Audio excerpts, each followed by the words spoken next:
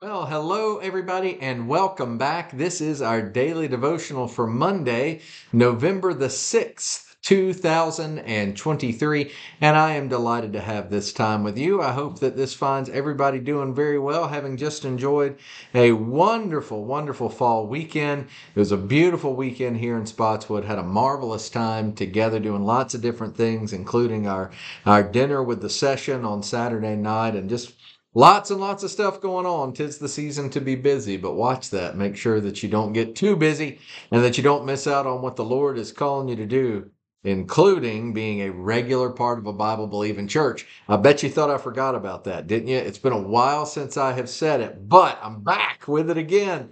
You really do need to be a regular part of a Bible believing church. And by regular part, that means attending a Bible believing church. If you are in our area, we would absolutely love to have you.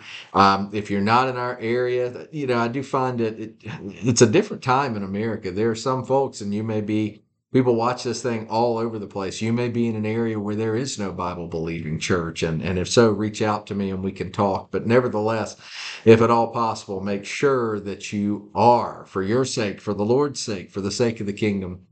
Anyway, it is good to be back with you this week, and it's good to be back as we make our way through Acts chapter 16. Do you remember where we left off this past Thursday?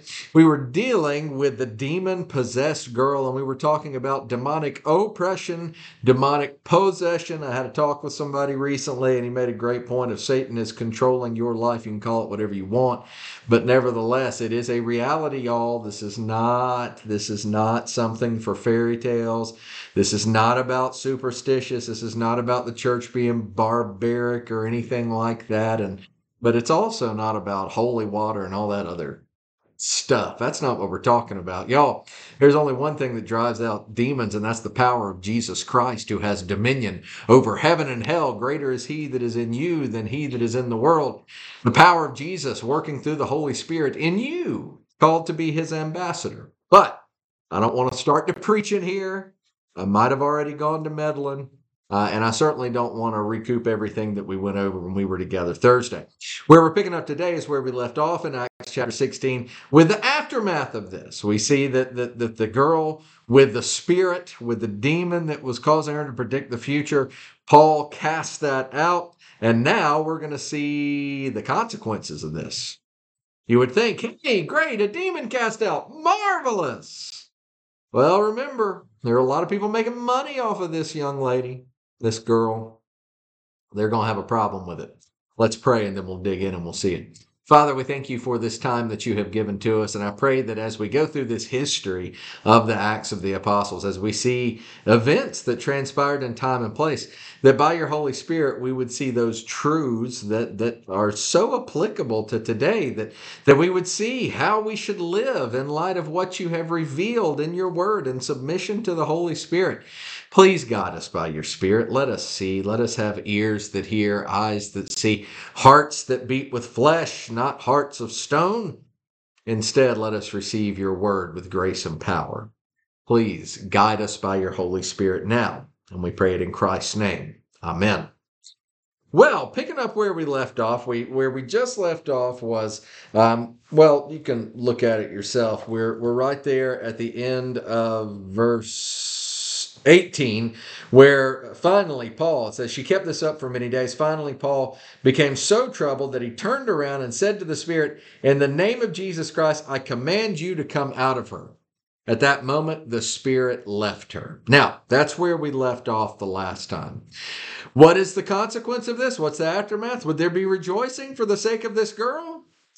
We know already that she has been exploited. Back in verse 16, she earned a great deal of money for her owners by fortune telling. She, in fact, is a slave. Well, here's the end result. Verse 19, when the owners of the slave girl realized that their hope of making money was gone, they seized Paul and Silas and dragged them into the marketplace to face the authorities. They brought them before the magistrates and said, these men are Jews. All right? These men are Jews. So that's what they start with. That's important. These men are Jews. And they are throwing our city into an uproar. And listen, by advocating customs unlawful for us Romans to accept or practice. Pause. Now, what are they talking about here? Okay, is this? We really don't know, y'all. I'm just going to say that right up front. There are lots of guesses that we could make. Is this them responding to the fact that they genuinely just think that Paul and Silas are Jews? I don't know. Is this, some of the fruit of the relationship between Jew and Gentile that we've talked about in here ad nauseum, right? Jews and Gentiles hated each other. Is this them trying to say of Paul and Silas that they're like insurrectionists, revolutionaries? This business about advocating customs unlawful for us Romans to accept or practice. What does that mean? Are they saying that it's unlawful to destroy Again, y'all, we just don't know. But it really doesn't matter that much because the end result is the same. What these men are doing, these men that owned the slave girl that were making money off of her, that look, the cash cow is dried up, right? That's what's going on. Once they had given up hope of making any money, they're not going to make it off of her. Then they turn on Paul and Silas. Does it matter to them that, technically Paul is a Jew, but they're actually Christians? No. Remember, at this point in time, there wasn't really any differentiation between Judaism and Christianity. In fact, Christianity was just seen as a sect, S-E-C-T, a sect of Judaism. Okay, so it's not that they're intentionally lying. This is probably accurate how they saw these men. But basically what they're doing is they're saying, hey, listen, these guys have turned the place into an uproar. So, verse 22, the crowd joined in the attack against Paul and Silas, and the magistrates ordered them to be stripped and beaten. After they had been severely flogged, they were thrown into prison, and the jailer was commanded to guard them carefully. Upon receiving such orders, he put them in the inner cell and fastened their feet in the stocks. Y'all read between the lines here. When it says that anybody in a Roman province here, okay, this is Philippi, one of the major cities of the Roman Empire, really. When it says that somebody was flogged severely, y'all, flogging, we've talked about this before when we've talked about the crucifixion narrative, Christ's passion, right, at his last days of his earthly ministry. Flogging was absolutely horrible. They used these devices, sometimes they're referred to as cat of nine tails, but small leather straps and sewn into them or tied into them was chunks of glass, oftentimes, pieces of metal, sharp pieces of metal. I mean, this is horrible. It's bad enough to be flogged, but to be flogged severely, oftentimes people died from this. It was so terrible that you weren't even supposed to do this to Roman citizens. Okay, and we're going to hear more about that eventually. But that's what happened there. And to add injury to injury, not only are they flogged severely, they're thrown in prison and they're placed in the stocks, right? Their feet were placed in stocks. Now, what did that look like exactly for Romans? When we think about stocks, we think about wood with the holes in them and you put your head and your hands through. They have them for feet too. That's probably what it was, or it was a system devised of chains. Whatever it was, they weren't going anywhere. So they were flogged severely and they weren't even allowed to lay down. Okay? That's how terrible this is. And they're in prison. What's going to happen to them? What's going to take place? They don't know. Now, again, we're paused here. I got to ask you, what would you do? Well, let's start at the start, right? It's just like a lot of situations in life. You and I can say, well, if it was me, then I would. But y'all know how that is. I mean, if you're practical and if you're honest, until you're in a lot of situations, it's not really fair to say, well, if I was such and such or in such and such situation, I would fill in the blank. Really, y'all, you don't know what you're going to do until you're in a situation. But I will say this, what you do in a situation is based on who you are. And I can tell you what the temptation would be. The temptation would be, to play a blame game, to throw a pity party for Paul and Silas to say, hey, We're the Lord's. Why is this happening to us? I thought we were doing what God told us to do. Shouldn't he take care of us? That would have been a temptation, but this is Paul here, right? While he wasn't in the upper room, he was taught. He was taught by the Lord himself, but nevertheless, the teachings given to John would have been familiar. Given in John would have been familiar, but especially those teachings of the upper room where Jesus said, "Guys, listen." And of course, I'm paraphrasing John chapter 15, where Jesus talks about if they do this to the master, don't you think they'll do it to the servants too? Servant shouldn't think more highly of himself than his master. If they did this to me, they're going to do it to you. So, again, we can ponder how we might react, but what did Paul and Silas do? I'm glad you asked. Verse 25. About midnight, Paul and Silas were praying and singing hymns to God, and the other prisoners were listening to them. Y'all, this is one of those heart check moments. You and I could ponder all day long what we think we might do, but we don't need to ponder long if in this situation what we should do. Because Paul and Silas show us. They're doing two things. They're praying, the two P's. They're praying and they are praising. They're praying to God. We don't know what they're praying. One can assume that they're praying for deliverance, for comfort. We don't know. It just says that they're praying. And it also says that they are singing hymns to God. They are praising God. Y'all, our doxology cannot be determined by our circumstances. Our doxology, our praise, must be determined by our theology.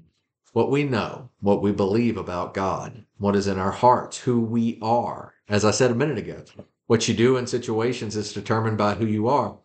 This is who Paul and Silas are. They're praying and they are praising. And you'll notice the effect that this has. It not only says that they're praying and that they're praising God, singing hymns to God, it also says that the other prisoners were listening to them. No sermons here, right? No one-on-one evangelism, nothing like that. You have Paul and Silas turning to the Lord, and then those on the outside are looking in, and they're listening. They're watching. They're seeing. I had a pastor once say, and he said this often, and it's a scary thought. To someone, it's entirely likely, it may very well be, that to somebody, you are the best Christian they know. Think about that.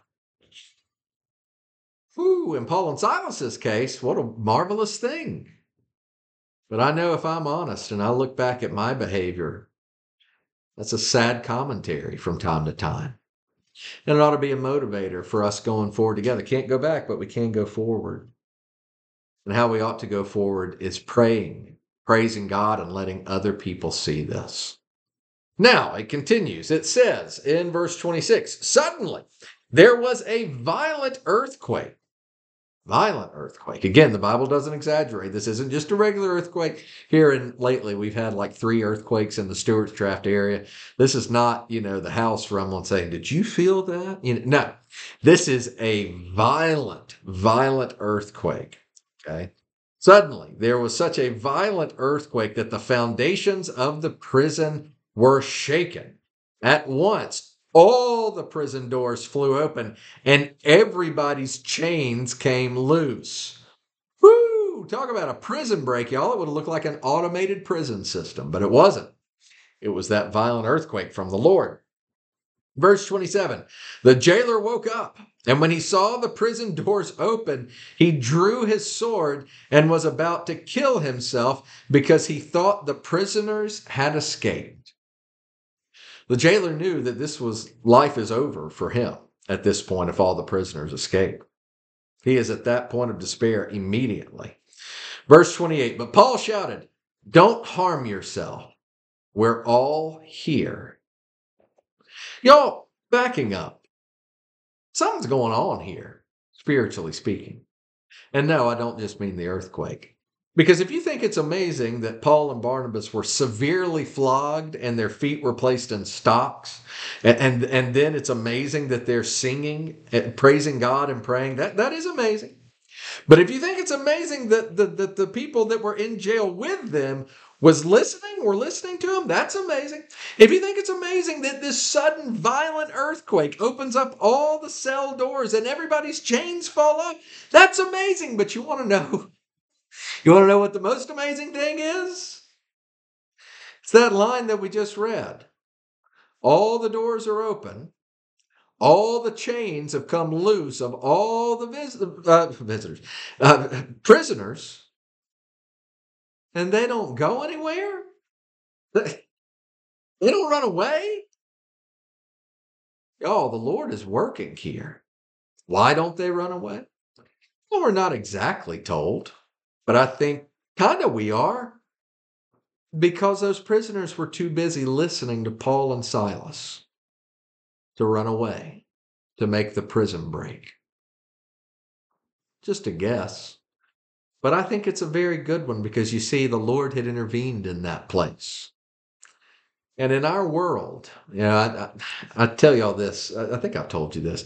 People ask me sometimes, "What's your favorite movie?" And I don't know. That's like saying, "What's your favorite food?" I mean, that's really hard to get specific. But I can tell you a movie that I watch over and over and over again, and that is Willy Wonka and the Chocolate Factory.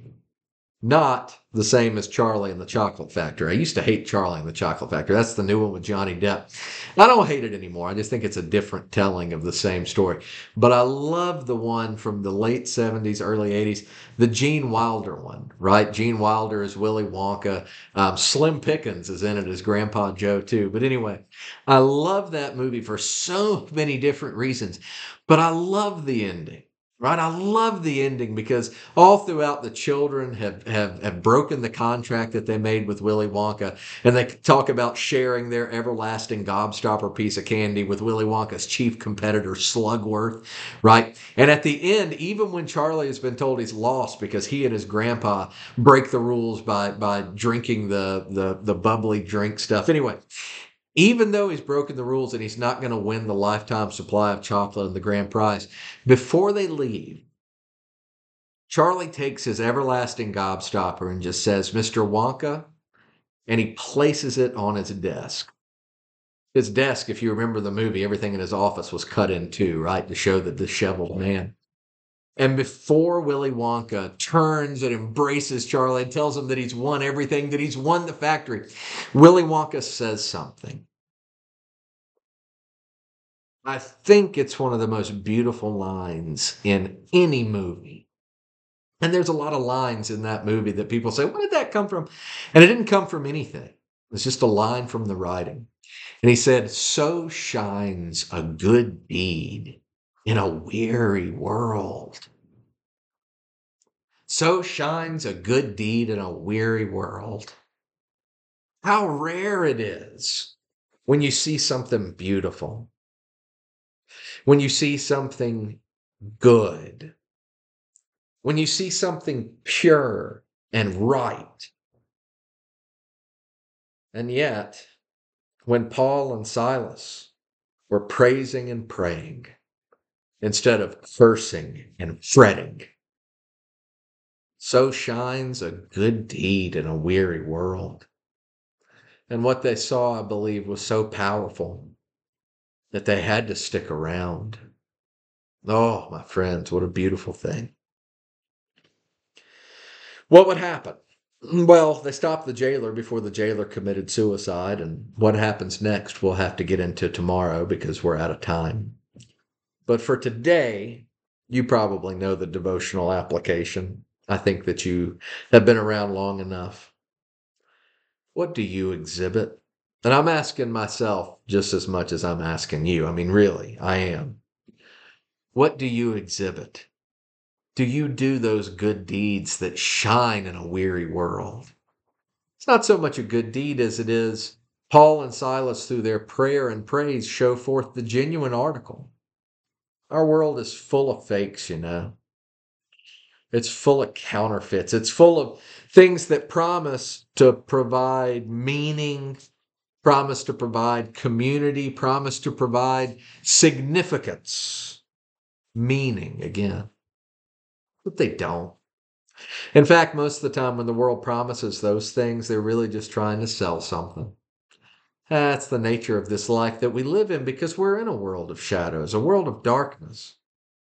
And yet, when light shines forth, when people see your good works, that's just like Jesus said in Matthew to his disciples, to let their light shine so that the world would see their good works, right? And their Father in heaven. So it is with us. That's what we're called to do. It's no secret, no surprise. Will you let your good work shine forth through prayer and praise? Will you be the genuine article in a world full of darkness that people look at and they say, I don't know what's going on, but I don't have that, but I want it. That same jailer that's on the midst of or on the very brink of suicide is soon going to ask, what must I do to be saved? And he's not talking about his life. He's talking about what he's seen. The calling for us is simple. We too are to be those lights and shine in a weary world. Let me pray. Our Father, we thank you for the opportunities that you have given to us to shine forth. And Father, we ask for forgiveness for those opportunities we have missed. We know we can't go back, but we can go forward. So please, work in our hearts, work in our minds, that we would be faithful. And I pray it all in Christ's name. Amen. Well, I'd like to thank you all for being a part of this time. Lord willing, we'll be back tomorrow morning at 6 a.m. Until then, I hope that everybody has a fantastic Monday or whatever day it is that you happen to find this. Until I see you again, take care.